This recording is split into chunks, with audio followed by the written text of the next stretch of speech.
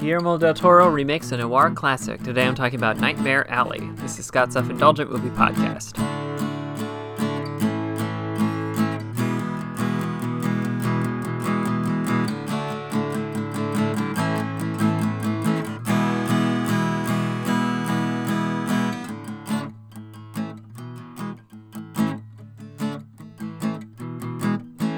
Hello, movie friends. Welcome to Scott's Self-Indulgent Movie Podcast. I am Scott, and today I am talking about the Academy Award-nominated Nightmare Alley, Guillermo del Toro's most recent movie, and finally got around to seeing it, enjoyed it thoroughly, and want to explain why. So without further ado, let's get started.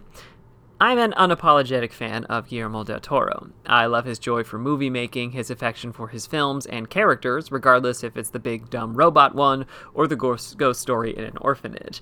He gives his all every time, and he's excited as hell to tell you about it.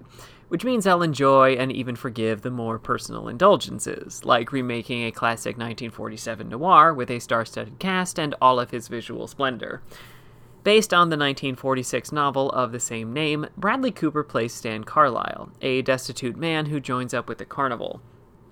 After learning skills he believes will bring him fame and fortune, Stan sets out on his own and begins working his way up in the world. But as his collection of clients and friends expands to the halls of power, Stan may find himself out of his depth. A ways back, I referred to Del Toro's Crimson Peak as a modern-day take on an old spooky movie, and Nightmare Alley is basically the same thing, but with a noir. The main difference here is that Del Toro isn't in any rush to get to the spooky stuff because there isn't any. There's no supernatural element here besides human greed and hubris, and whether or not you're going to enjoy 2.5 hours of this is going to vary.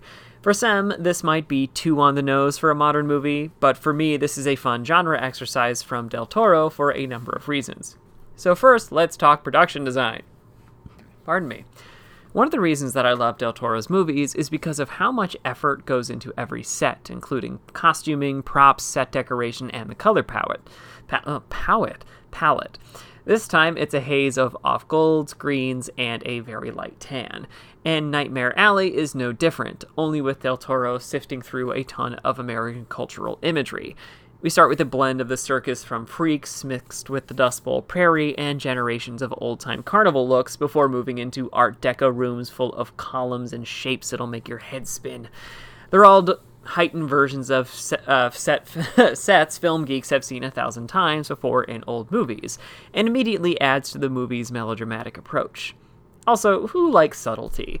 Another reason that I like Guillermo del Toro movies is that he doesn't fuck around with his themes. They are as clear as day and lack any semblance of subtlety, which in turn makes his movies very hard to misread. Again, Nightmare Alley follows in the proud tradition.